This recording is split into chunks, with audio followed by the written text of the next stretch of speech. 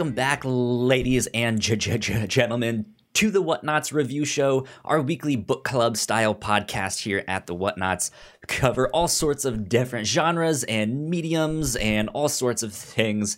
There is bound to be something for everyone, and you guys can start at any number you like.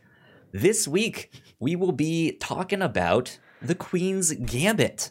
I'm excited to dive into that one. My name is Kyle Springer, and I am joined, as always, by Melissa Wilkinson. Hello. And for the first time on the review show, we have Gino Viteri.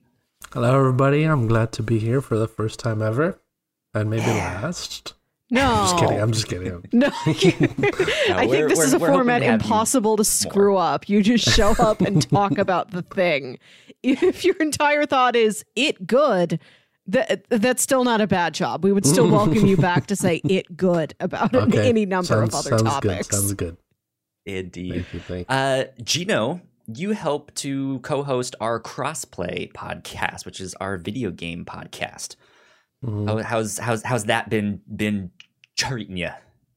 It's been super fun, man. I've always wanted to get together with a bunch of friends and talk video games, and that's exactly what I do every week with you guys. So I've been loving it.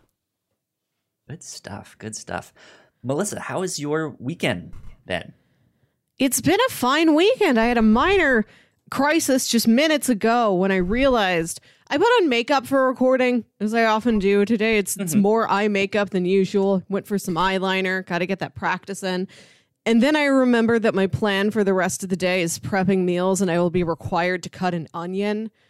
Right, so like all of this is going to be gone. I'm going to cry all of it away. I can't make anybody else cut that onion for me. I love it. Right? It's so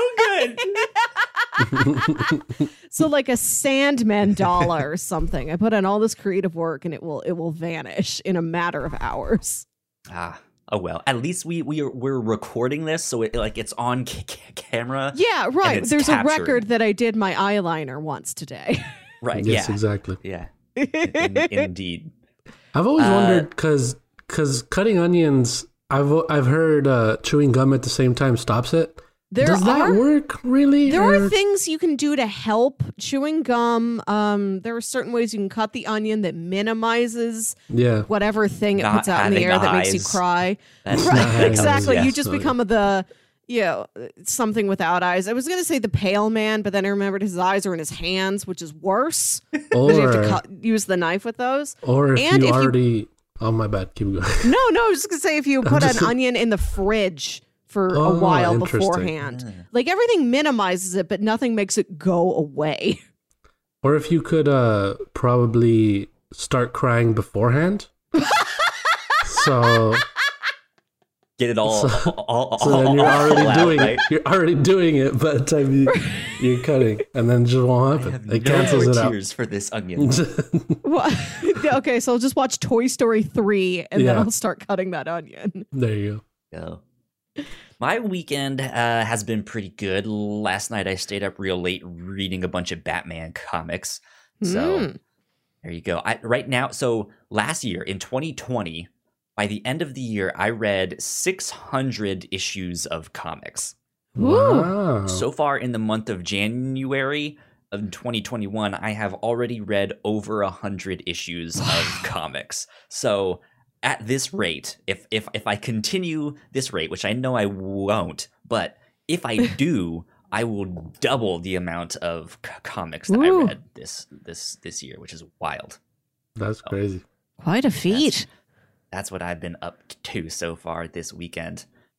But let's start diving into The Queen's Gambit. Mm-hmm. Gino, this was your suggestion.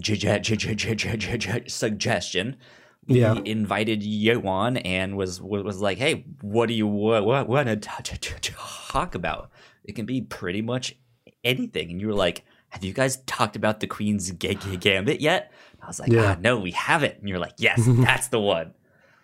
So I don't watch a lot of shows. I used to before, but for some reason I haven't really done it that often as much anymore. But this one I saw, it piqued my interest because I saw a lot of people talking about it. So I was like, how am I going to be interested in a show about something I have never been interested in, which is chess? Sure, and as soon as, by the end of the first episode, I'm already engaged in not just chess, but this girl's story, Beth Harmon's story, which amazingly played by Anya Taylor-Joy, but also by I don't know the little girl's name. She also played it incredibly. Yeah. Her face is so expressive. She's such a good actor. So they sucked me into this whole world, and I take my time. No, I like to watch, even when Netflix releases all episodes at once, I still like to watch them weekly. Yeah. And this is what I did with that, but I ended up watching like the last 3 episodes in one day. So it's, I think, 8 episodes or 7 episodes, something like that. So it's a nice, quick miniseries. I like that, you start it and you end it, and that's the end of the show. That's always great to have.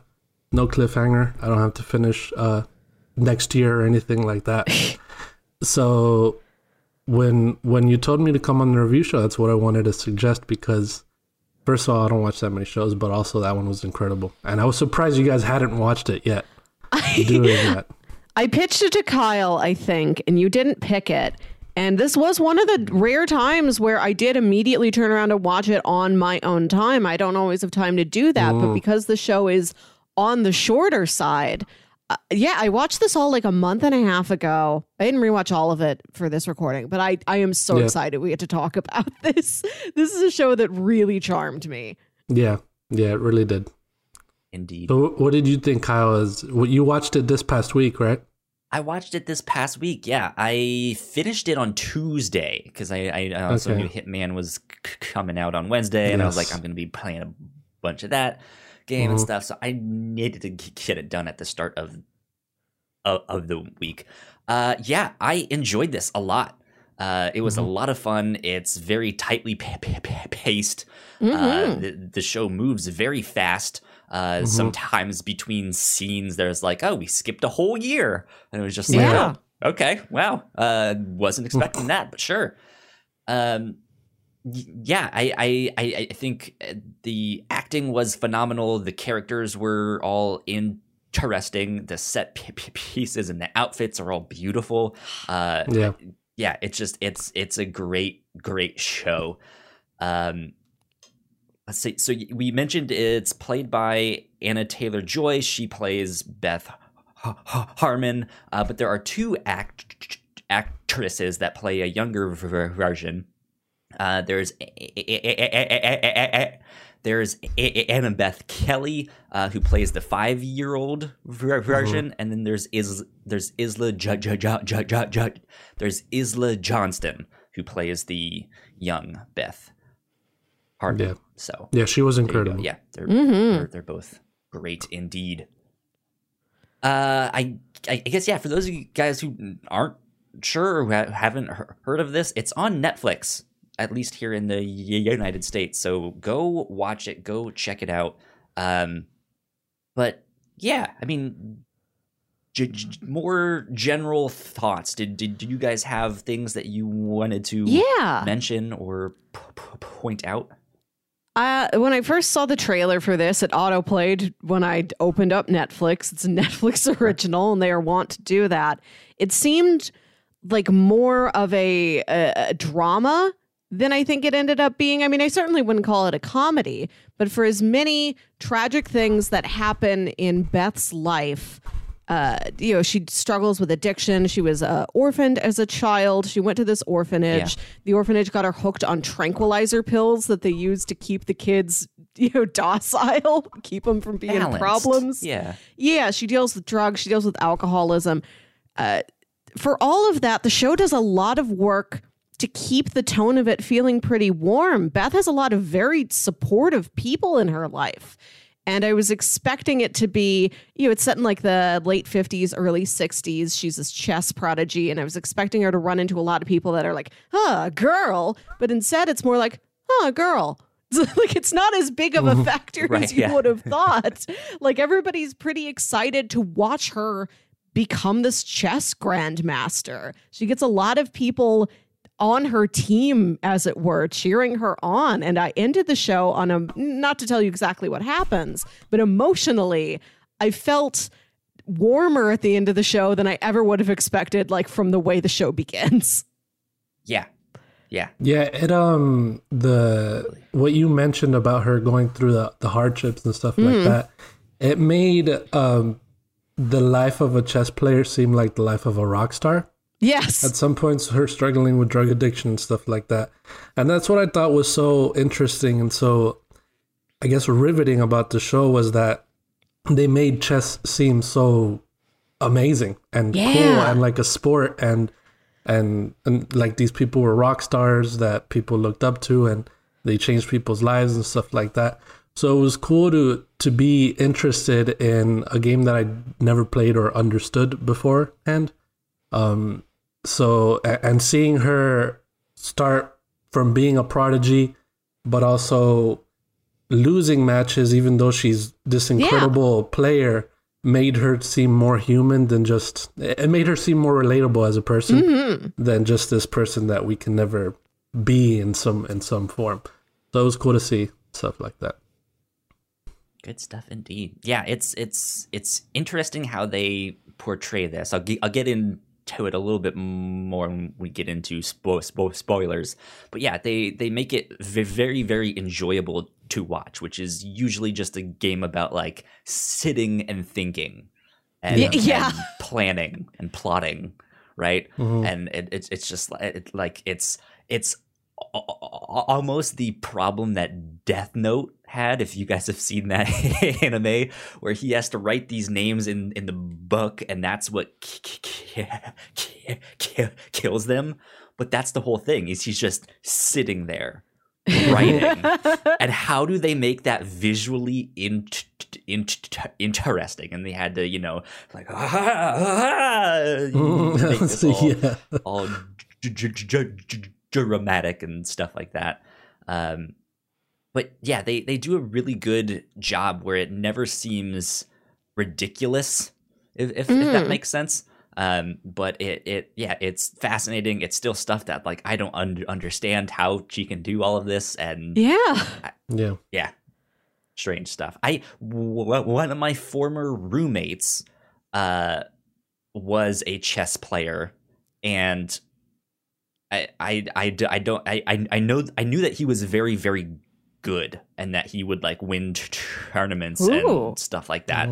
But I don't know how good, because I've also never been interested in chess. So it was like he could have been like, I'm the Virginia Grandmaster, and I would have been like, all right, dude, sweet.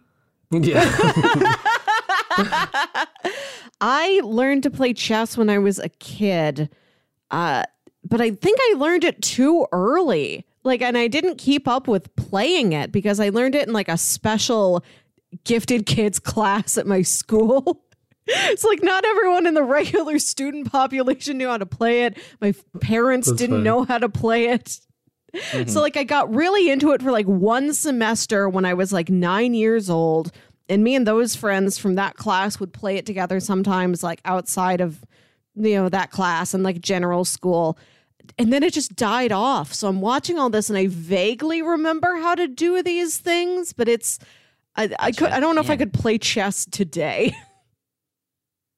Yeah. That's fair. That's okay. We were talking on the captain's log this past week that I don't even really remember how to play checkers, to be honest. Me either. It's all the same to me. I also don't remember checkers. It feels the same.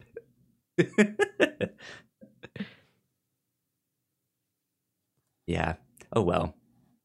Let's see. I guess let's get into a bit of a synopsis for people who have not watched this yet, so they know a little bit more about what it's about. We've kind of mentioned some things there, but yeah, it's about Beth Harmon, who at a very young age, unfortunately becomes an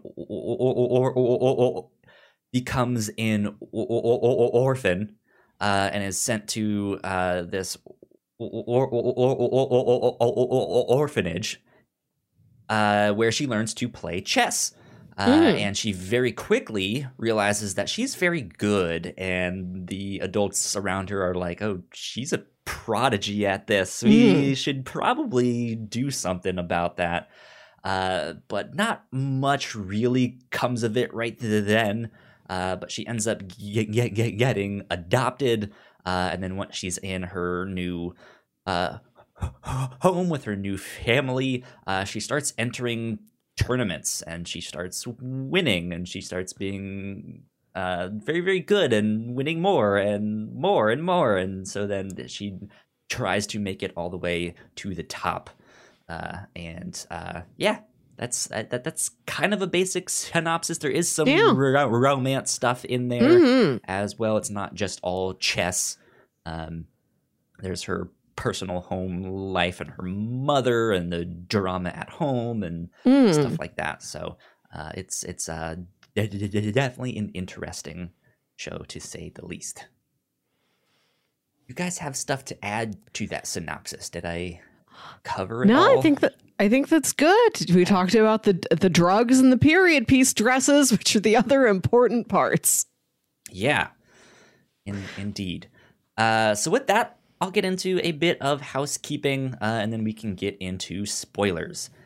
If you guys did not know, we have multiple podcasts here at The Whatnots. You guys can find out more information on our website, thewhatnots.com, as well as your favorite podcasting platform of choice. Just type in The Whatnots, and all of our shows will pop up right there, including Crossplay, which you guys can go hear Gino on. And if you guys like what we do, patreon.com/thewhatnots is where you can support us for as little as $1 a month. We have a $3 tier with all kinds of exclusive content, which we are about to record another Patreon exclusive one for Crossplay. We're going to be doing a video game fantasy draft for all of the games that are coming out in 2021. We'll be keeping up with that throughout the year. So hopefully at the end of the year, we will check back in with that either on another Patreon exclusive thing or just on Crossplay. Normally, who knows? Big shout out to our Patreon supporters at the $5 tier. So thank you so much, Sam, for supporting us and helping to keep the mics on. We love you lots and appreciate you. Thanks, Sam. Thank you, Sam. Indeed. Last but not least, I do have to say that we finally made Twitch affiliate. Hey! Which I now have to get all of our badges situated and emotes and stuff like that. So I'll be making those as soon as I can. But that means if you guys like what we do and you would rather subscribe to us on Twitch, you can subscribe to us on Twitch now. I think the tier 1 subscription is what, like $3.99, something like that, or $2.99. I'm not sure exactly, $4.99. but $4.99. $4.99. There you go. However, if you have Amazon Prime, you also have a free Twitch Prime subscription, and you guys can give that to whoever you like. But we would love it to be us here at the Whatnots. You don't have to pay a thing except for what you're already paying Amazon, and they give us free money, which would be wonderful. So yeah, if you guys like what we do and would like to support, that would be amazing. That's about it for housekeeping right now. Let's get into spoilers. All right, here we are. Official spoiler territory.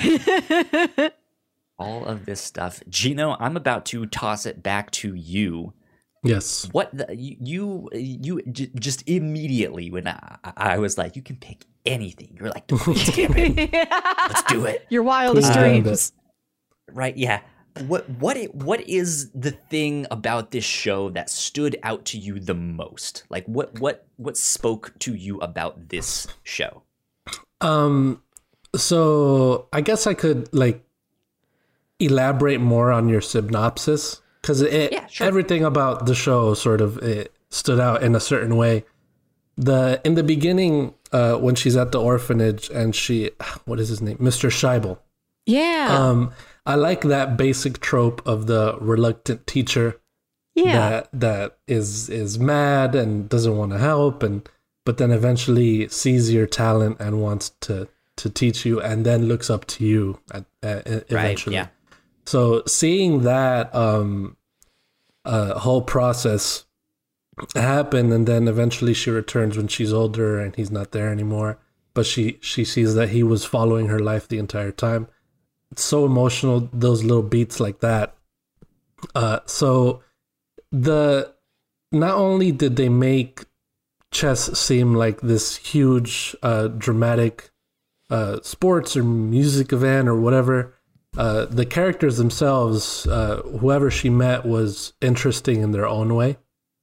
And what was cool, that every person that she beat, if it wasn't just like a side character that she was beating or whatever, they respected her and ended up helping her get better to the next one. And it seemed like every episode was sort of, or every time she had a huge match, it seemed like a villain of the week or something like that. Because she had Beltic, which was the first big grandmaster that she challenged. And then who was the other one? The one with the hat, the cowboy hat. Benny? I forgot his name. Billy or Benny? I think Benny. Benny. And he was another prodigy too. And then he ended up, helping her. And then it's cool how they all come together eventually to team up to go against the thing that she was scared of the most, which was the Russians. Yeah. Which is so it's just seeing her journey, not only just a straight rise, but like falling from grace, losing her first match with him, and because she was distracted or whatever it was, or she wasn't good enough yet, and then seeing her spiral into alcoholism and stuff like that. It felt so real that this seemed like a true story, but it wasn't. Mm. Which is cool to. I thought it was a true story, but then I found that it wasn't. I think some of the matches were based off of real matches, though. Yeah. So interesting. Yeah, I didn't know that. Yeah, I don't know how much of like the context of the match itself is based on true events, but I think the individual moves. I saw a video about how like the game itself is pulled from the factual Sicilian history. defense. Yeah, so much terminology. Yeah. So it's just a fun. It was a fun journey to go through her life, and I love Anya Taylor-Joy. I saw her in where did I meet her first? In Split. Oh yeah, I don't know if you guys saw Split. She was awesome in that. We covered that a few months ago. We did the whole trilogy that M. Night Shyamalan has done. It was episode 133. Oh, so okay. Yeah, so not long ago. Yeah, so she was great throughout. Mm-hmm. She's amazing. This is a great show for supporting players as well. I love Jolene. I love Mrs. Wheatley. I love all of the boys. Kyle, when I was talking to you about this show on the Captain's Log a couple of weeks ago when I finished it, that was one of my main points, was that it was a good boy show. I like that. They're all just good boys. Right, like all of her assorted love interests, Towns, Beltic, Benny, they're not love interests, but those twins that are at all of these matches, like, like they're all pretty, like everybody's so respectful of her, admiring twins? Of her. Or were they just friends? Oh, I don't. They looked I'm like pretty twins. sure they were twins. Yeah, they looked like twins. Yeah. I didn't realize that at all. I was like, oh, they're just good old buddy old pals. No, I'm pretty sure they were twins. Yes. Yeah. Wow. Yeah, like all of her love interests, whether it's reciprocated or not, like they're all very sweet.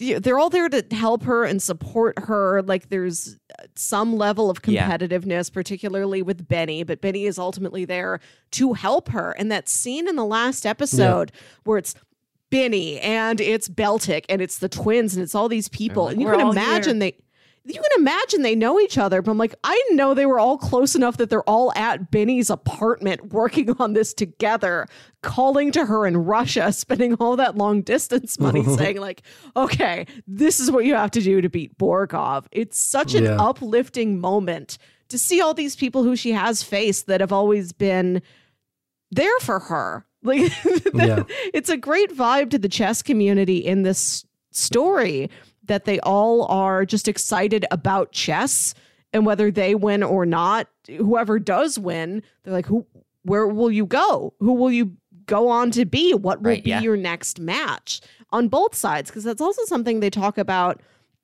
is a strength of the Russian chess community. They are very tight-knit, and as soon as the game is adjourned, all the grandmasters, no animosity between them, are huddled in a room together somewhere trying to plan out what the next game is. So that's what Beth's friends do for her in that final episode. Yeah.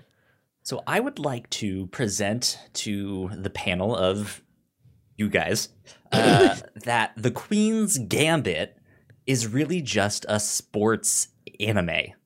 Yeah.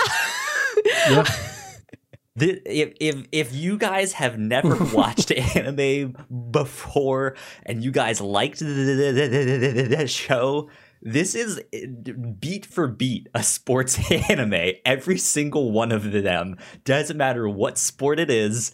Like, this is it. This is the structure of how they go. Where there's some like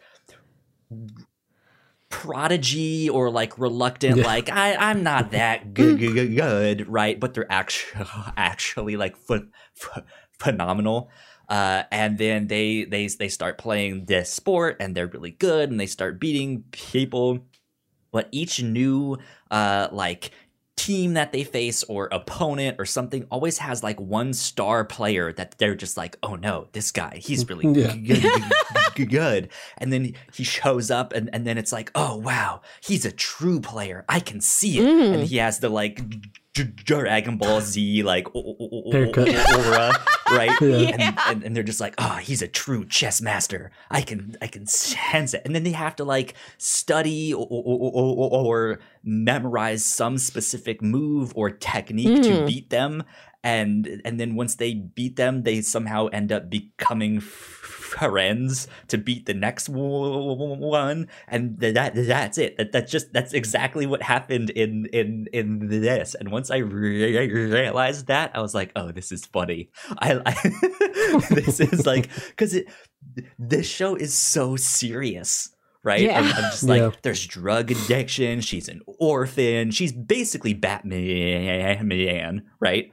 It's like, I will beat everyone. A one-man war on chess. But like, it's so serious. But then once you know that it's like, this is just a sports anime. It's really and this is so much fun. I like this. It's enjoyable. And I heard somebody compare the show to Dragon Ball Z in that every one of her opponents just becomes part of the team by the end of the show. That's funny. Yep. Yeah, that's true. That's true. Yeah, absolutely. I want to mention as well, because you mentioned, Melissa, you mentioned towns, which I forgot to mention. It's so, like, you can see how expertly written the characters are, because towns you see in the beginning for like 2 episodes, I think, and then he goes away.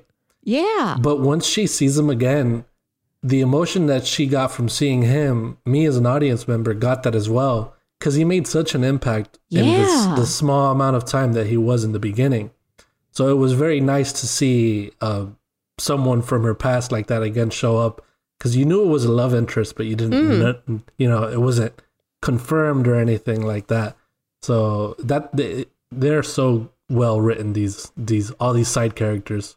Yeah, they're all very rich. Like Towns in particular, you don't know exactly what the situation is, but it turns out that he's gay. He has a boyfriend, I suppose, that we meet in one episode. Not exactly clear if that is who he is. And like his fascination with Beth has always just been like this platonic adornment. Like he just thinks she's like the aesthetic. He's also a photographer, and he loves to photograph her because he thinks she's just aesthetically pretty. She's very charming. He loves the way she plays the game. He's just fascinated with her and enamored with her in that sense. And he has to sort of let her down. Like, I don't have a crush on you. You know, I was dating that guy. I remember. I guess you know that, but I was, and I really love you as a friend, Beth. And she's like, I understand. Yes, thank you. I love you too. Yeah, that was nice. I was going to ask if so. We all genuinely love the show, but was there things about this show that you guys maybe didn't like or thought they could have done better? Go ahead. There's one thing that you mentioned earlier, Kyle, about the time jumps from one scene to another. There's just a year difference. I feel like out of anything that I could probably nitpick, I feel like that's probably one of the things that they could have handled better in a way. The time jumps was probably yeah. I would have liked to have had a clearer handle on exactly how old Beth is from set piece to set piece, because they do jump forward so far. Yeah, I mean, you can do the math and figure it out, but it's still they jump around so much and so fast that it's kind of just like I don't. It's this amorphous time period. I think she's maybe out of college, or like would be that like just out of college age, or just in college age. Who knows? But yeah, that was one that I got a little bit lost on. I felt like they could have done a better job of just placing you in the timeline. Like, I know they have the like big like Paris 1963 or who knows what it was. They have that stuff, but I don't, for some reason I didn't feel like that was enough. What they did great was, even though like that's something that I could nitpick at, is that they didn't do those time jumps well, is that they did make her as the actress look like she's been growing up. You know, her hair changing, her style changes, her persona as well, her confidence ends up changing the older she gets. So that was that sort of journey that we saw, would they from scene to scene, years have passed, but now we see her, she's different. You know, she's acting different, she's dressing different. Right, yeah. So well. I love to watch her changing styles when Mrs. Wheatley takes her to the department store for the first time, and Mr. Wheatley didn't give them enough money for Beth to buy the stylish clothes. She has to buy the clearance ones. And then as soon as she gets her own money, they're spending it on, chess books and traveling to the next tournament. But a lot of it is for dresses. It's become something very important to her, is how she looks at any given point. Yeah. Yeah. I think for me, the thing that I would have wanted to see is actually the show to be longer. Both in a sense of like, this was really good, I want more. But I think just spacing it out and not having it paced so fast, I think would have made the different time periods stand out just a little bit more. Sure. I think it would have helped with that. But then I also feel like they didn't give enough time to each of the settings and stuff like that. Because, again, to go back to the sports anime comparison, one of the things that those shows often do is teach you about the sport of just like, she's about to use the Queen's Gambit. I still don't know what that means after watching this show. I like that the Sicilian defense. That means jack shit, right? Like I don't know what that means. But if they had more time, like I feel like they could have taught you what this is. They don't need to teach you everything, right? Yeah. But like just certain things of like, okay, so the Sicilian defense means when you move to this square specifically. Right. And then so that when we are watching her matches, like we might have a thing like, oh shit, he just did the filibuster McPhee. And then we're sitting there like, oh shit, what is she gonna do? This is bad. This is real bad. Bad. But the whole time, I'm just sitting there like, they're just making moves. They're saying she's in the lead. I don't know. Yeah, like you can count the amount of pieces that they have on the board. You can tell what the pieces are. Like, oh, okay, you still have the queen, or the queen is gone, or how many pawns do you have? Do you still have your bishops and rooks? Yeah. Doesn't necessarily mean that you're losing, right? Yeah. So, like, I would like a little bit more of like, okay, here's some theory, or here's a few, like, terms and defenses, and here's actually how you do them and implement them. Yeah, this is how I feel every time there's a poker scene in a movie.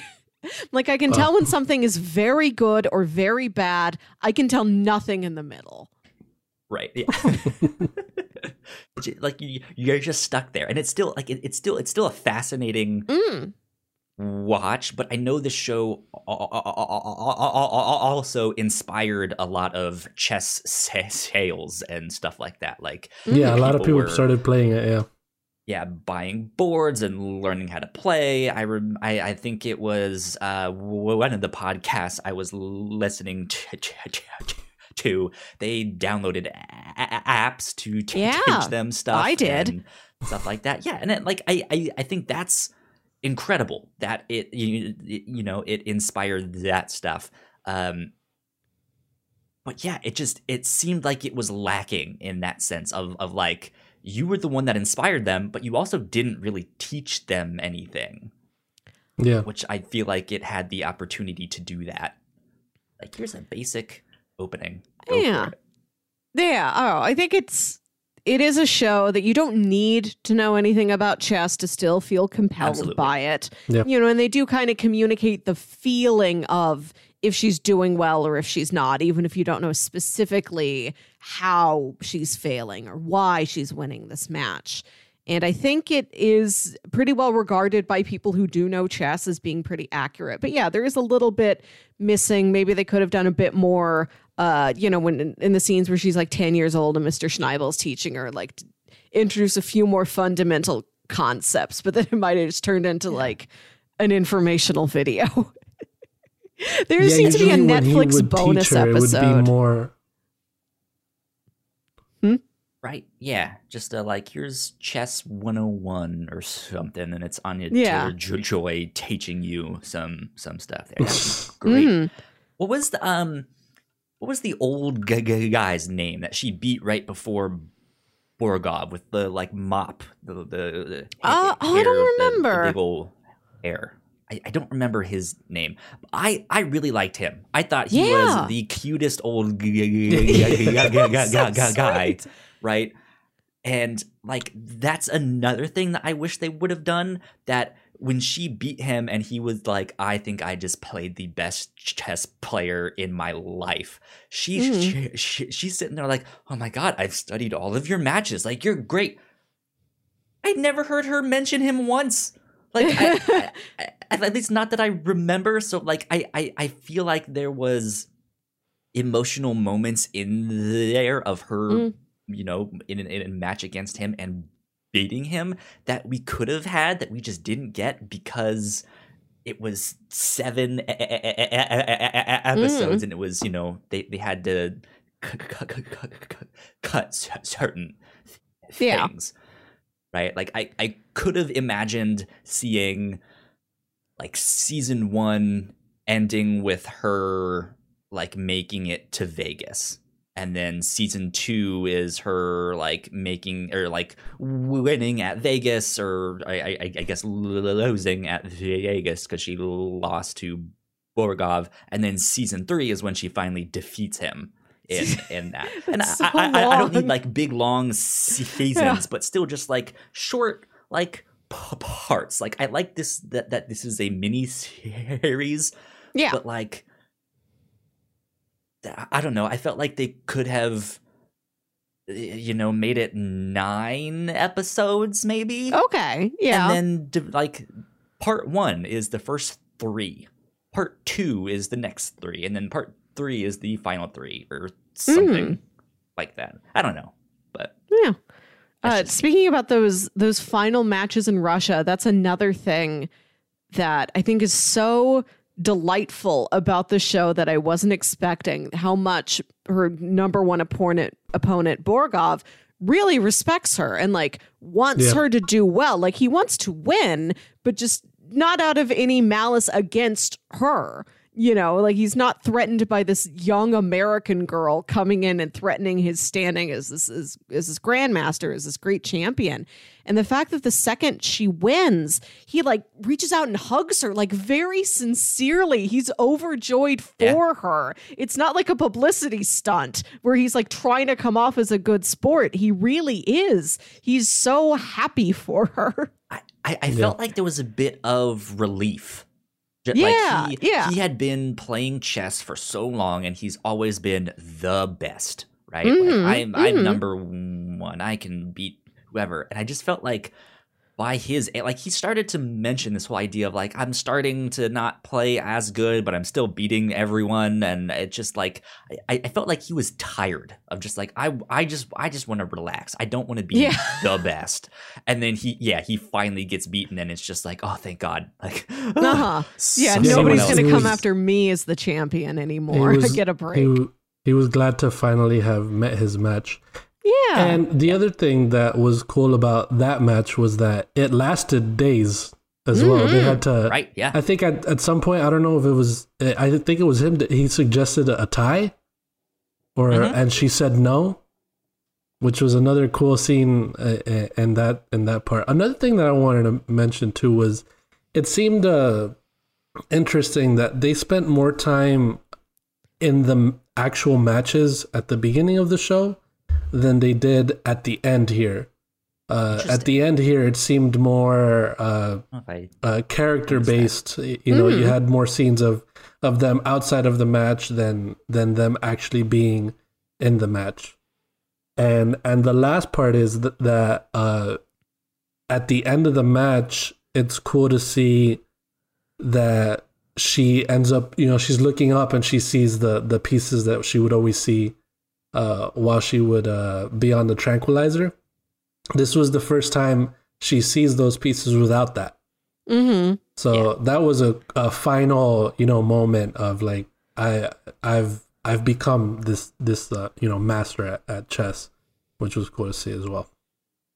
That was neat indeed. Did you guys have a favorite supporting character? I know we've mentioned Towns and Benny and stuff, but was there one that stood out as just like, this guy, I like them? I love Mrs. Wheatley. I love that dynamic where Beth is adopted by this couple, and you can tell very quickly that the husband is completely disinterested in this. He agreed to adopt her only so that his wife would have companionship, which is part of the reason why they're adopting, like, I think she's 15 and maybe the orphanage lies and says she's 13, but it's still on the older side. Like he does not want to raise a child. He just wants his wife to not be alone when he goes on business trips because she bugs him about that. And then he leaves her very quickly, like almost immediately. They are on their own. And then like Beth becomes the breadwinner of the family since they don't have much of his money anymore that he's sending in. She's going all these chess tournaments. She's giving Mrs. Wheatley this fantastic lifestyle of jet setting around, going all these cities, staying in all these hotels. And like they have a parental relationship. Like she always calls her mother, you know, she is this sort of guiding motherly figure in her life, but because they met each other in this odd circumstance and Beth was already rather kind of on the old side and kind of on the mature side for this situation, it's like they're just friends. It's like they're mother-daughter and also just like nice friends who are there to like chit chat with each other. Yeah. Gino, what about you? I actually really liked Benny. Yeah. He's good. It was always cool when she would see him from the outside and he would be surrounded by this group of people that were all interested in what he had to say and his experiences. And he was just such an interesting character with his hat and his trench coat sort of look and his knife on his belt. he's such a cool and interesting character to hear what he has to say. And then when he ends up, finally becoming friends with her, he's such a great friend to her. He invites her to his place, and he has like this weird place that he lives in, and then he has friends over, and they're all so interested to meet her, and the journey that he went on with her, understanding that I'm this prodigy, but you're better than me, and that's that one scene specifically where he brings his friends over and she's going against all of them at the same time because he wanted to show them how good she is. It's just it's so cool, the relationship he had with her. I think he liked her at some point, but then he realized that she didn't like him, so he was all right, whatever, Yeah, like when he agrees to train her, I think he says, we aren't sleeping together. Like, I kind of see what you're after, and we're not going to do that because he is so cerebral. And like, the point of this is to train her. He wants her to focus on that. He wants her to get everything she can out of him intellectually. And I like that when they finally do sleep together, that is the first time she's had like a good sexual experience. Not that the other two guys were like, disrespectful that's to her. Supposed to feel like. Yeah, they just weren't good at sex, and it turns out that Benny is. Yeah. which is also a little bit strange because he looks like the kind of character that I think a lot of shows would make fun of as like, this guy wouldn't be good at that. Like he's a weirdo. He's into chess. Like no, I like that he's such a methodical, like intense person. I'm glad that they thought about how that would translate to the bedroom and how he is way better at sex than Beltic is. You know who he reminded me of? Who's the actor that plays the young version of Howard Stark in like Oh, you're right, Dominic Cooper? Yeah, he looks exactly like him. I get that. I thought it was him at first, and I was like, no, that's not him. How is that not him? No, you know who this is? This is the voice of Ferb from Phineas and Ferb. That's what is I he primarily really? Yeah, that's what I know him from. Oh, that's so weird because I know him from Game of Thrones. Yeah, I think it was on there too. Game of Thrones, yeah. He's an interesting career. Something else a long time ago from when he was a kid. Yeah, he's the kid in, I think it was Valentine's Day or no, New it's Year's? Love Actually. Love Actually. Yeah. And then you guys know Beltic. Mm-hmm. He's from Dudley Harry Dursley? Potter. Yeah, he's Dudley. Yes. He's so good in this. Like, you look at him and I think you can tell that he's British. He just feels British, no matter how good of an American accent he's doing. I really liked Beltic too. How he's he's just kind of a schlubby guy. Like, he tries to make himself more impressive by buying that fancy hot rod car with the flames painted on it, but then it like sputters out and won't work. Like, oh no. Right. But like, he's so, but at the same time, like, he's very sweet. He's very down to earth. He kind of knows what a schlub he is. And and he like makes a point of like, I can't do this forever. I'm good at chess, but I'm not that good. I can't be a star at this. I have to go to college. And he says, I can't be a chess bum for the rest of my life. It's like, I'm going to study electrical engineering and like manage a grocery store. And I like that he keeps coming back to Beth because he likes her and also because he's worried about her. He's like, yeah, when I'm like back there in, the office that a grocery store might have where they kind of look over the floor of the store. He's like, I see you buying a lot of alcohol. Are you okay? And she turns him down, but I think he like tries to go to her house again one more time after that. Like, Beth, is there anything I can do for you? I'm very worried. I just want to make sure you're okay. Yeah. Yeah. I think for me, my favorite supporting character had to have been Jolene. She's amazing. The foul-mouthed Jolene, who is first, like, the first thing we hear from her is like, some cocksucker, blah, blah, blah, blah. Yes. It's just like, oh God, who is this? But yeah, like she's kind of Beth's, I guest peer at the Yeah. orphanage. She's one of the older girls. She's the one that gives her the tip of like, hey, don't eat the green pills until nighttime. And all of that stuff. But then she comes back also in a major way at the end. Even though she knows nothing about chess or hasn't really helped her chess game somehow, some way, she comes back at this critical moment in Beth's life. And by the end, like you just have this sweet moment when they find out that she has beaten Beauregard, and she's sitting there like, way to go, cracker. Yeah. Yeah, and she's saved up this money to go to law school, and then she agrees to loan it to Beth so that Beth can get to Russia to win this championship. It's very heartwarming. Yeah. I did not cry, but I definitely got emotional at the end of this when she's like when the whole team is there. It's like, it's not just me, it's these guys and these guys and these guys. Oh my god, right? And then she's like, oh my god, they're gonna do it. They're gonna win. They're helping her.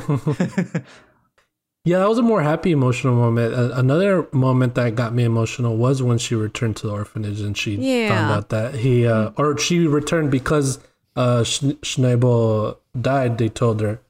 And then she goes and sees his basement and he's been following her this entire time, and he looked up to her. And I assume he would have adopted her if he could and stuff like that. So that was an emotional scene to see as well.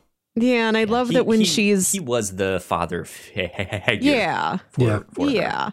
Yeah, like her dad wasn't. You can see that her biological dad kind of tried, like made an attempt to like get back into her and her mother's life, but her mother was she was just shutting everything out, and like you can tell that he's like, okay, I'm not going to win this argument against you. Like, I don't know what else to do. I just have to say goodbye. And he kind of like waves at Beth through the window as he leaves, and then he starts this new life, and he doesn't turn the mother down when she comes back saying, I need you to take Beth. He's just like, I have a new wife, I have new kids, I'll talk to you about this, give me some time to adjust, like come back and talk to me tomorrow. And then the mom goes off and she's like, this isn't going to work, I'm going to drive into a truck and attempt to kill myself or both of us.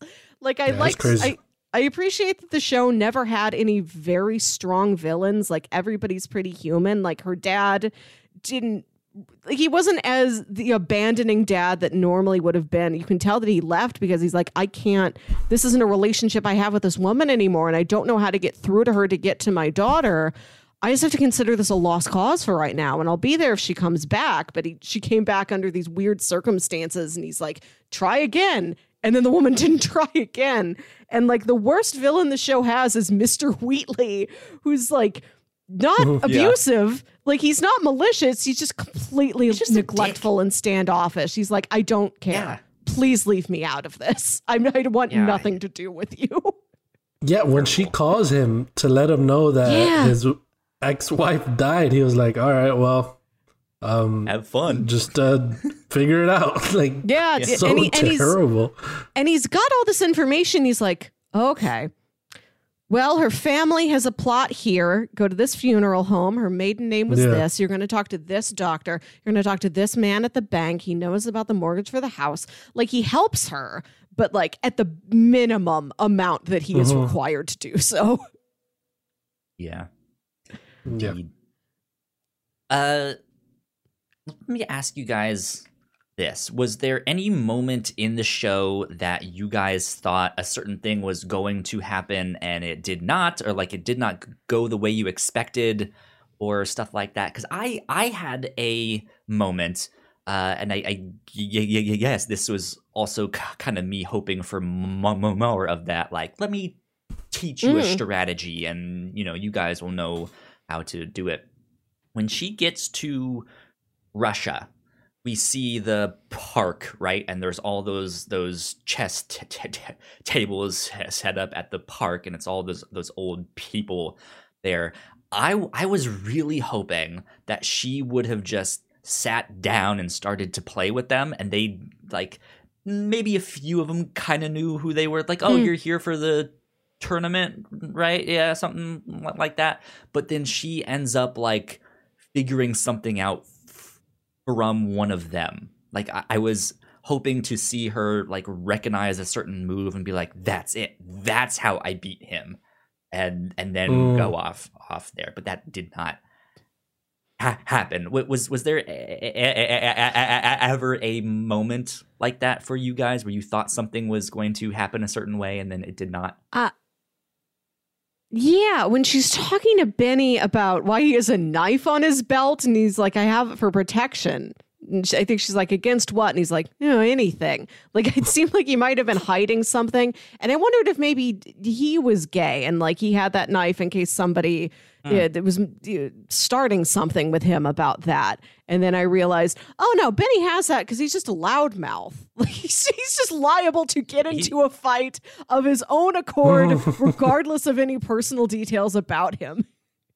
He's just an eccentric personality. Right. Yeah. And like, who knows if that has ever happened? He could just be paranoid, just like, I gotta be prepared for everything. And it works with the ensemble of the cowboy hat and the trench coat and the necklace. Yeah. Why shouldn't that guy have a knife on his belt? It's such an interesting character. Weird. Then another cool scene with Benny was when they had those matches where they bet, I think, $5 every time that they would win stuff. Yeah, the speed matches. That was so fun to watch, how they would just be moving so quickly with those matches. And he won every single one, I think. That's how good he was at the time with her. And he trained her. He really did train her to get better, which was nice to see. I think a scene that or something that I was probably expecting, Kyle, I think I mentioned earlier was Mr. Scheibel adopting her. I figured that was going to be a thing that we would see, but then their relationship ends because she got adopted by Miss Wheatley. And in the beginning, it seemed like she was sort of using her for the money. It seemed like it, but then you see how much of a mother-daughter relationship it sort of becomes, that she is just her mom that is excited to be there with her, seeing her win, and she's she's encouraging her and asking about the matches. She's trying to understand what's happening, what's going on. That was nice to see as well, but I expected Scheibel to probably adopt her at some point. Absolutely. Yeah, I thought the same thing about the mom, where it's like, she's looking like she's not going to turn out to be a good character. Yeah. And then, Beth is going to have to go out on her own yet again.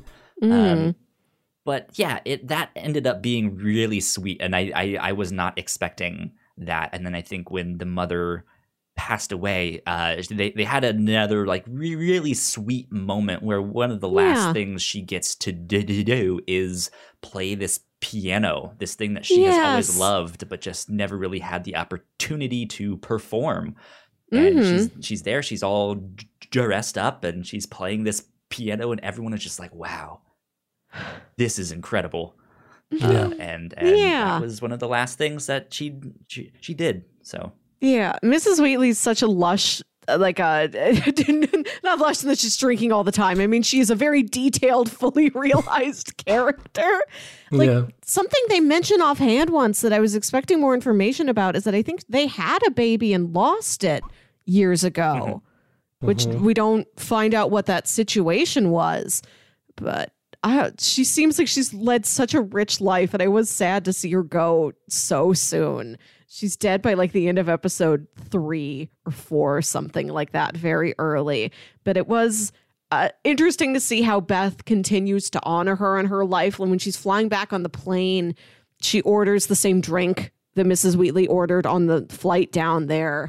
She still lives in her house. She sleeps in her bed. I think she wears like some of her clothes. And partially she's just using the resources available to her now that she can move up to being the head of the household. But it's sweet that it seems like she never forgets Mrs. Wheatley, even if she was only in her life for a couple years. Yeah, it's sweet. Sweet, for sure. Yeah. Speaking of clothes and all of that stuff, I think it would be remiss if we didn't mention all the outfits and the fashion and all of that stuff in there, because that's it. Like that, I think was one of the things that just made this, and it looked beautiful the entire time. Right, like it starts out with the like drab. Like orphanage with it almost seemed like God, what's the Jack Nicholson movie where he's crazy in the One Flew thing? Over the Cuckoo's Nest? Yes, that one. Like it almost seems kind of like that, where it's like, okay, she's hooked on pills, she's stealing all these pills. That whole scene where she has the big jar of them, and it's just like that was straight out of Willy Wonka. Yeah. Yeah. But once they get out of that, fashion hits the scene in a big way, where she's at school and they're just like, oh my God, look at her shoes, and then they go to the mall to get new stuff and they have to go to the clearance rack, and she's still just like, oh, we don't have money, I guess. Okay. And yeah, when she starts getting money, she just immediately gravitates towards these just fabulous things, big hats and coats with collars and all this stuff, and I think she wears it really well, but it's an interesting thing to see that they don't necessarily mention, but it is a big part of like the visual language of the show. Like they don't mention that, like, oh, I've never had a thing in my life, so I'm spending on the stuff that I want, and I'm they don't need to. all of that. It's just like, I'm gonna get that. I'm gonna get that. And I'm gonna get 2 of those, Yeah. And I love like her scenes at the pharmacy where she first stole like the Chess Review magazine, and later she's like, I'm gonna pay you extra for the time I stole it when I was like 15 years old. Yeah. It was good. But I think for me, the outfits that stood out the most is when she was like finally going to Vegas and Paris and all of that stuff. But by then she was pretty well known, and so she had the money to get what she wanted. But then when she went to Russia, she was like full on Russian giant hat thing. I don't even know what you call it. Yeah. And I was just like, wow, she is really just going for it here. She was like Kyle, how you mentioned at an anime sports show. She was definitely the main character with her style, because they always, they're always so extravagant compared to everybody else. So. Yeah, she's clearly the Yu-Gi-Oh! Anywhere she goes. Exactly. Yeah. Indeed. Good stuff. Yeah. I love what this show does with the outfits, with the set pieces. Like, she's constantly in these beautiful hotels. Like, I really want to go to that Mexico City hotel. That place looks fun. Yeah. And I like what it does with the music. It plays a lot of music of the period. And a scene that I've kept thinking about since I watched the show like a month and a half, 2 months ago, is it's in like the second to last episode where she's having that alcoholic breakdown, but like denying it. Like, no, I'm fine. Look at me. I'm redecorating my house that I own all by myself now that my mother has died. Yeah. And like she's drinking, and like you see her like stumbling as she like carries the glass bottles out to the curb for the trash. God, and recycling. what a mess. And they're playing I Am Your Venus. Yeah. Oh, yeah. I'm your Venus. Mhm. I'm your fire. Yeah, when she's at her absolute lowest point in life. That's a very well constructed musical montage. It was good, yeah. So speaking of the alcohol kind of montage there was one thing that I thought was a little strange in the show, which again I think is just it was a really short show, and so they didn't have time to explain all of this stuff. But there's that one character she meets in high school that's getting felt up in the library. and then eventually invites her to be part of the Apple Pies, that like social club, that all girls social club. And Beth just immediately realizes, like, this isn't my crowd. Like, I'm not here for the latest boy band or stuff like that, you know. But then we see her down the road, and she's with child and a bunch of alcohol bottles underneath, and you can just tell, like, oh, she settled down fast and maybe isn't the happiest with her life considering all the alcohol. But then I thought it was strange because they keep bringing that character back, even though that, like, previously they had shown that, like, hey, we don't like this character, she's kind of a douchebag, she's kind of mean, right? And then like I was confused as to why they kept bringing her back, because I was just like, I don't care about her. Like, we don't like her. Like, what? Why? I think it's just to juxtapose the situation that Beth is in. Like, their lives are so wildly different. And for as many things as they grow to have in common, like, Beth does step up her style. She learns more about boys. And you know, she starts descending into alcoholism, but like, she's never had that need to like settle down, and she's looking at this girl who did choose to settle down.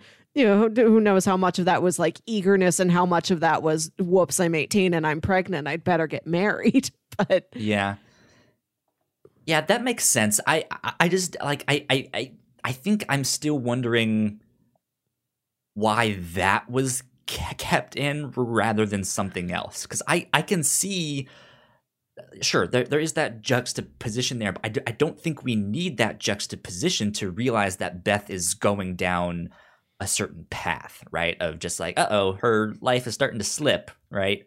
Like, I don't think we need that constant reminder there. Yeah, it felt more like a checking in point where every time they would show it, it'd be like, okay, we have wildly different lives, but we're also both struggling either way. Yeah. So I felt like every time they ran into each other, you can still see that they are struggling in their completely opposite lives. So it just like checking in, you know? Yeah. Just like that. Kind of brings Beth down to earth. Yeah. Like, to see that the same problems she has are the same problems that, like, the girl who made fun of her in high school also has. Like, no matter what a superstar Beth is, no matter how vastly different her life is, there's certain base human vices that anybody can succumb to. And she's really no different than somebody who she's made fun of in return throughout her life. Yeah.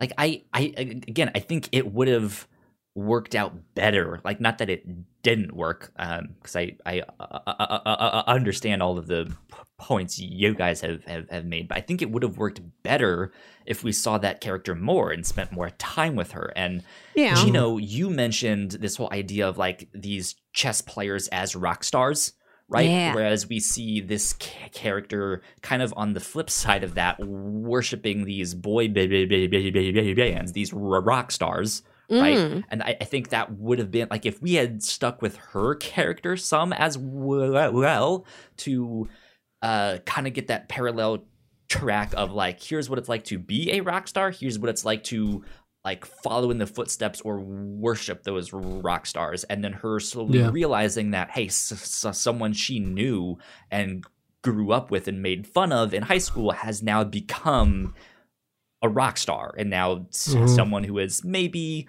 worthy of this kind of praise and admiration of just like, holy shit, like, look at what you've done with your life. You've gone to Mexico, to Paris, to Russia. Like, that's incredible.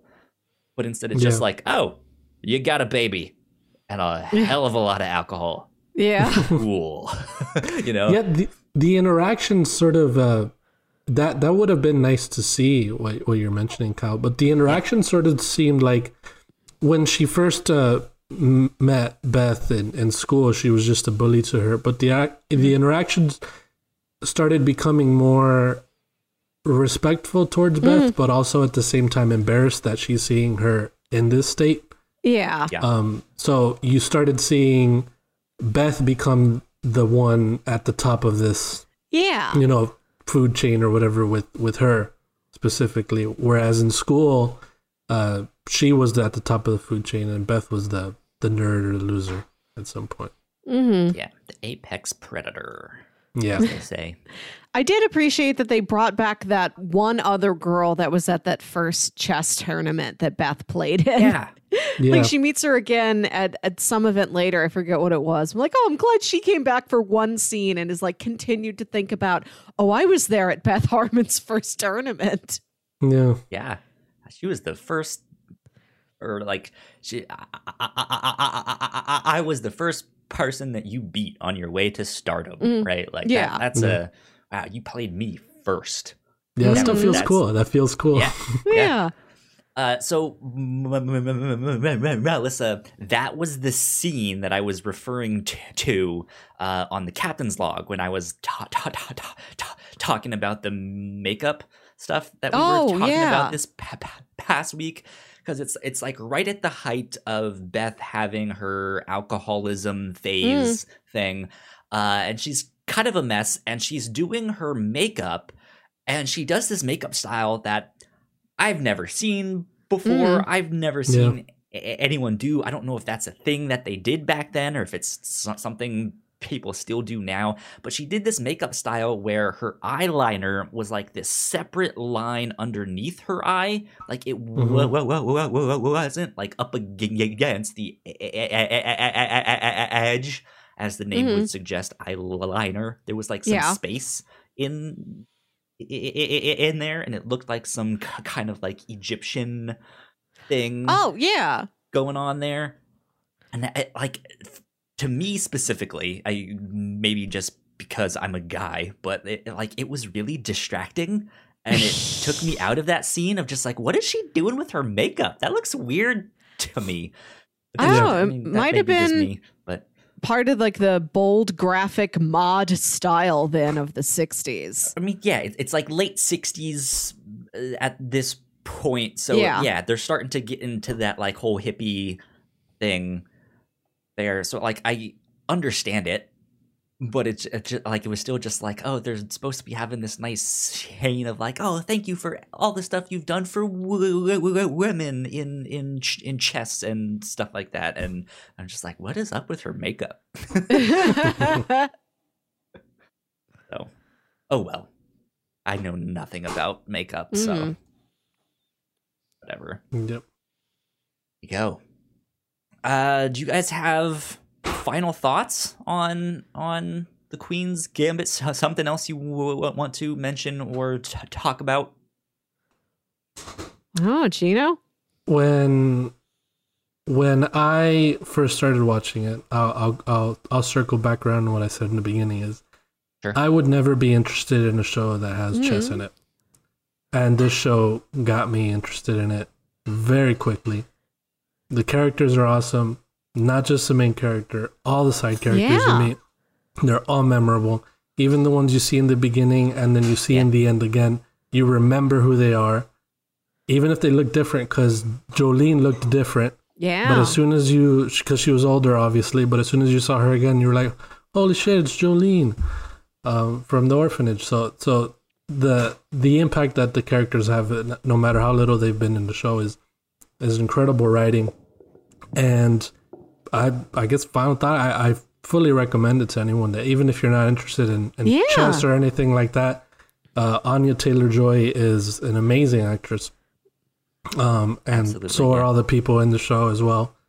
And it was a journey to watch. It's nice. Yeah. Definitely recommend. Yeah, and I think this is great as like a palate cleanser between longer drama shows that somebody might be watching because it is shorter and because it is a drama. It has a lot of intense scenes, but it has a lot of that warmth to it, and it ends on such an uplifting note. This would be great to watch as a break between more tragic things you might be watching through. Yeah. I agree. Yeah, I had a blast watching this. I ended up binging it in like 2 sittings. I probably would have done it in one sitting. But I was just like, I need to space it out. But yeah, I watched the first 5 all in one sitting, and then watched the next 2 that next day.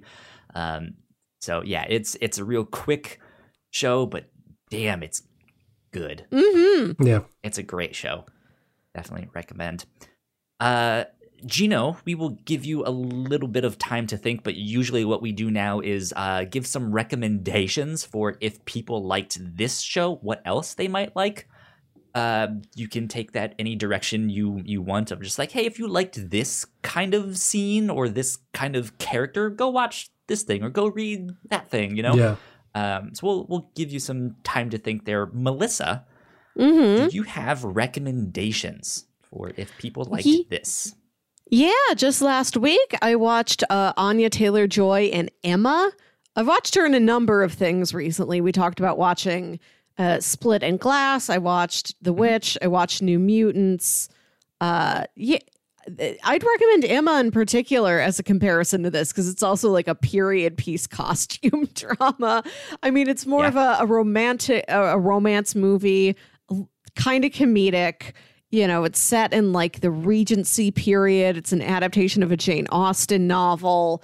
It's a very sweet romance, but it looks gorgeous. She's wearing so many beautiful gowns in these beautiful like English manor houses walking across the countryside.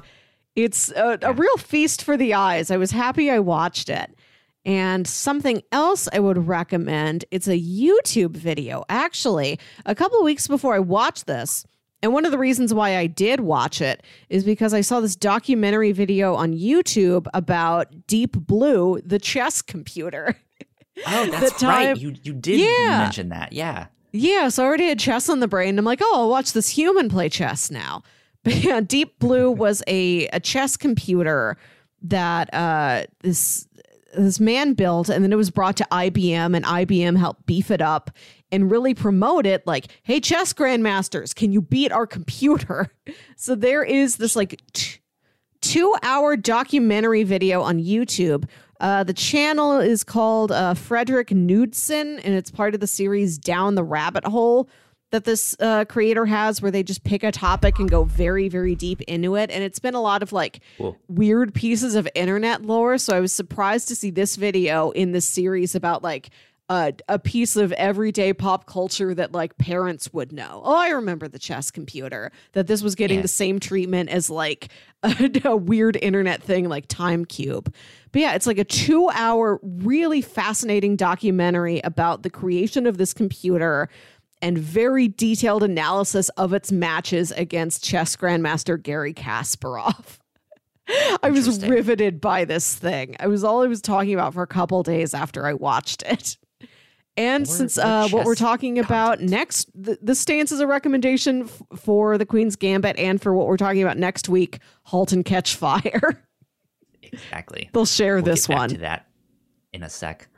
I mentioned sports animes, so that's what I'm going to be recommending. Seriously, if you liked this, I think you would enjoy the wackiness and the tension and all of that stuff of sports anime.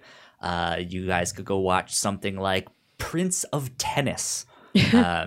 Melissa, you and I a long time ago read a manga called Chowdown Champs, which is all about like eating competitions and stuff like that.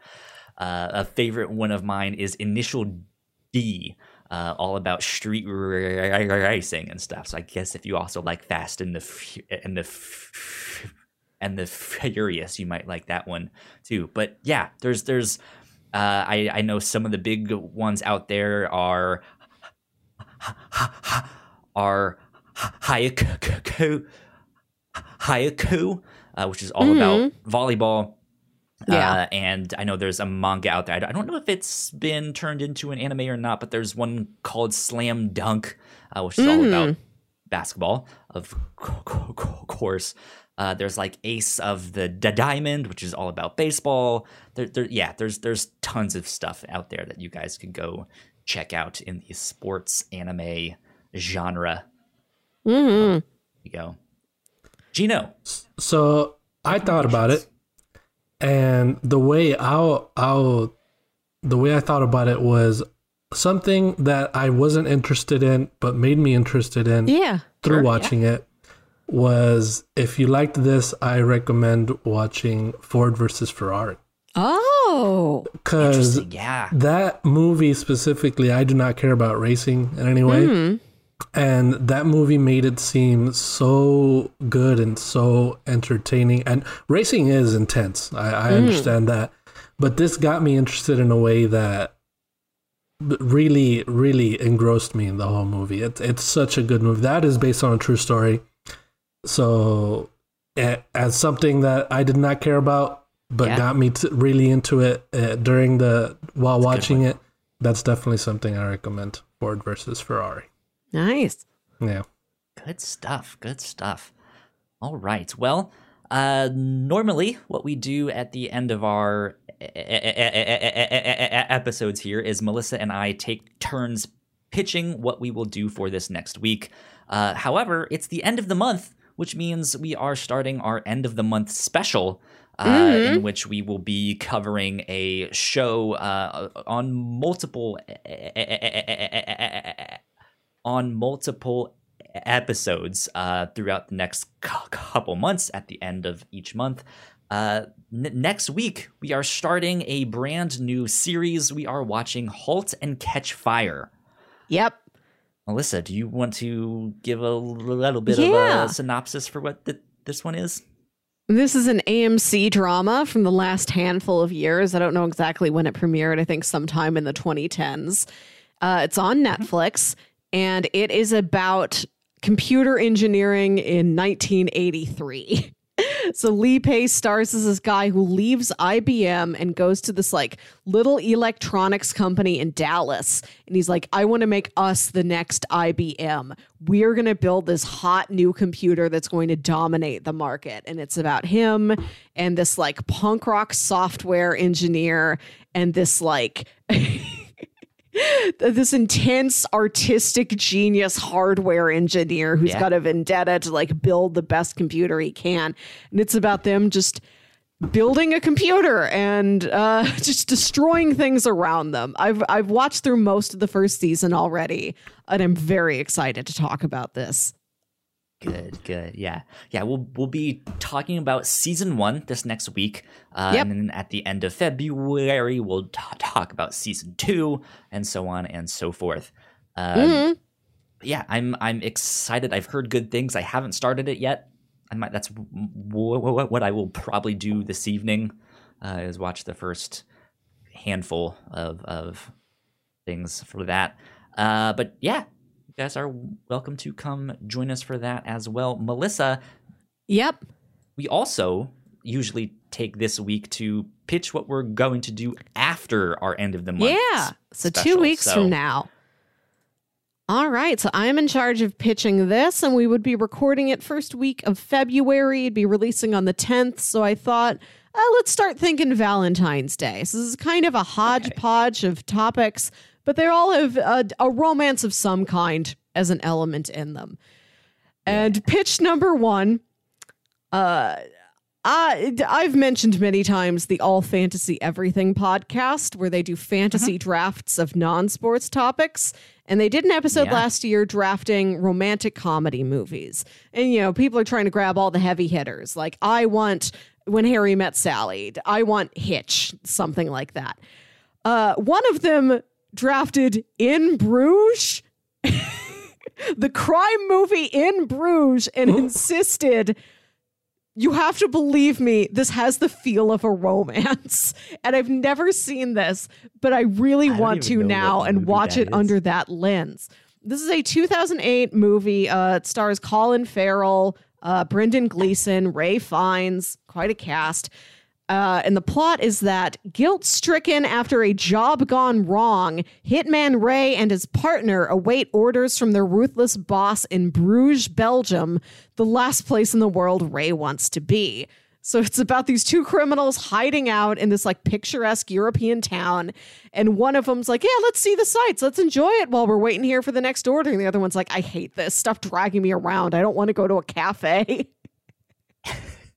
I am Okay. I was already interested in this movie. And now I really want to watch it under the lens of thinking of it like a romance. Okay. So we could watch that. Pitch number 2. This is something I pitched to you just like 2 months ago.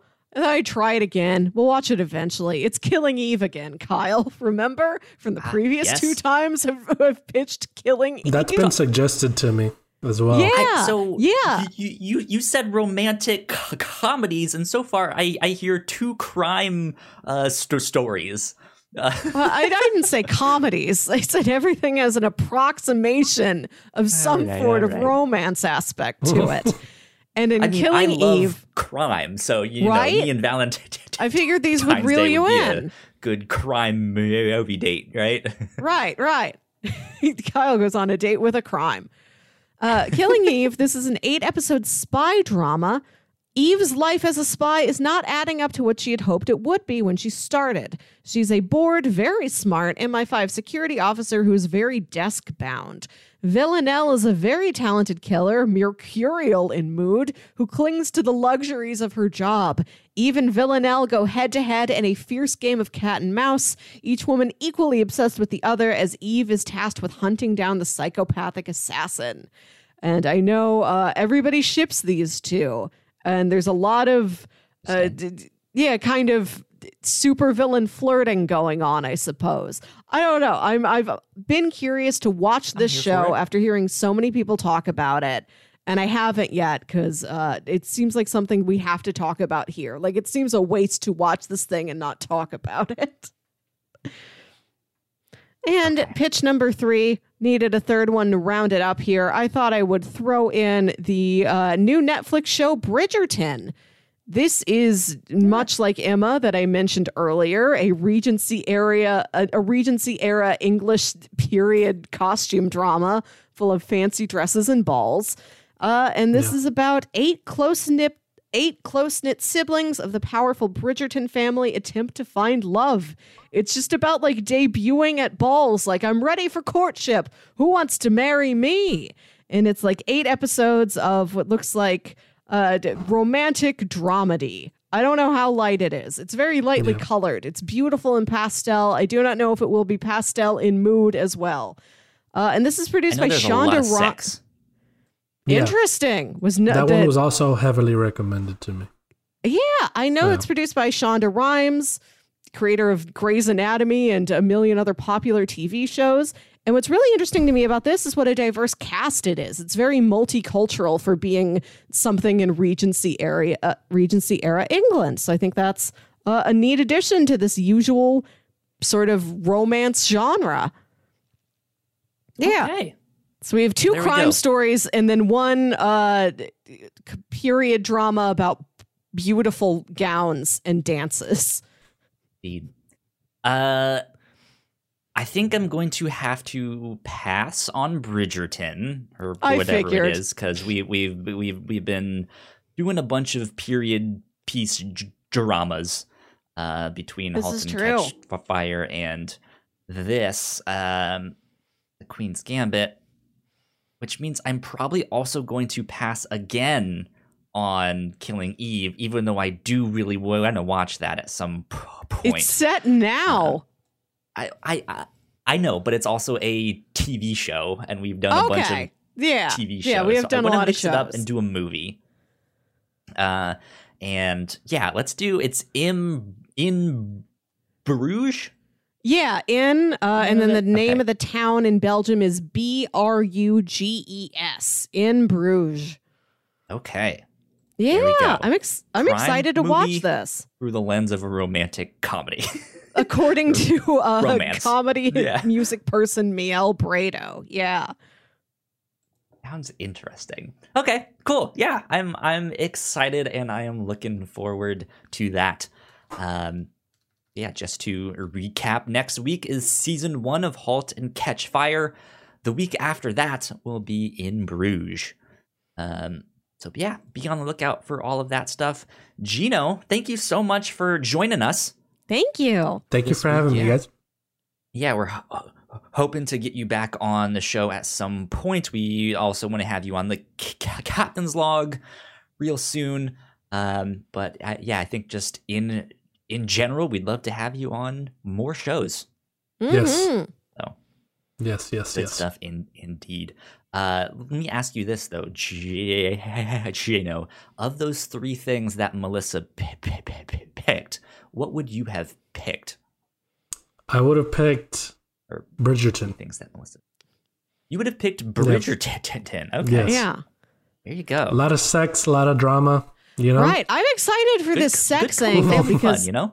based on the trailer that Netflix played me, this didn't seem steamy. So I'm intrigued now to find out that it is. I've heard it's basically a soft core porn, Wow. and there's lots of man butts. Oh, So if you well, like some that's good old man butt, then go watch yourself Right. some Bridgerton. So Emma also has some man butt in it to let the people know. Oh, okay. the people demand more man butt. What are costume drama romances with butts in them? Tell me. Good stuff indeed. Gino, where can they find you on the internet? You can find me on Twitter at Gino_Viteri. That's GINO_VITERI. Oh, and I think you and I will be streaming this Wednesday on our Twitch channel, which is twitch.tv/the Whatnots. I think we're going to be playing some Hitman or something. So be on the lookout for that and be excited. Come say hi. So, yes. There you go. I guess each Wednesday night, one of us will be there. I'm not sure who, so come say hi. Wednesday nights, usually around 6:30 or 7-ish. But yeah, we'll be there. Melissa, where can they find you? You can find me on Twitter and Instagram at Wilkywit. That's WILKYWIT. And you can listen to my other podcast, Saturday Morning Obscurities, where me and my brother James talk about weird old kids shows you thought only you remembered. And Jams joined us on our most recent episode of The Captain's Log to talk about that show and a bunch of other nonsense. Yeah, it was good. It was fun. Mm-hmm. If you guys want to find me, I'm at Kyle Springer on Twitter and Instagram. If you guys want to stay up to date with our shows, we are at The Whatnots on Twitter. So go like, share, subscribe, do all of that stuff. You guys know what to do. If you guys like our shows, please leave us a kind review. Go rate and review us on all of the things. That would help us out a ton, especially being small creators. It helps to just spread the word. Just get the hiccups like right at the end of the shows as I'm doing that stuff. Strange. Okay, so go like, share, subscribe, do all that stuff. You guys know the deal. This has been number 141 of the Whatnots review show. We will see you all next week. Bye. Bye. Yeah.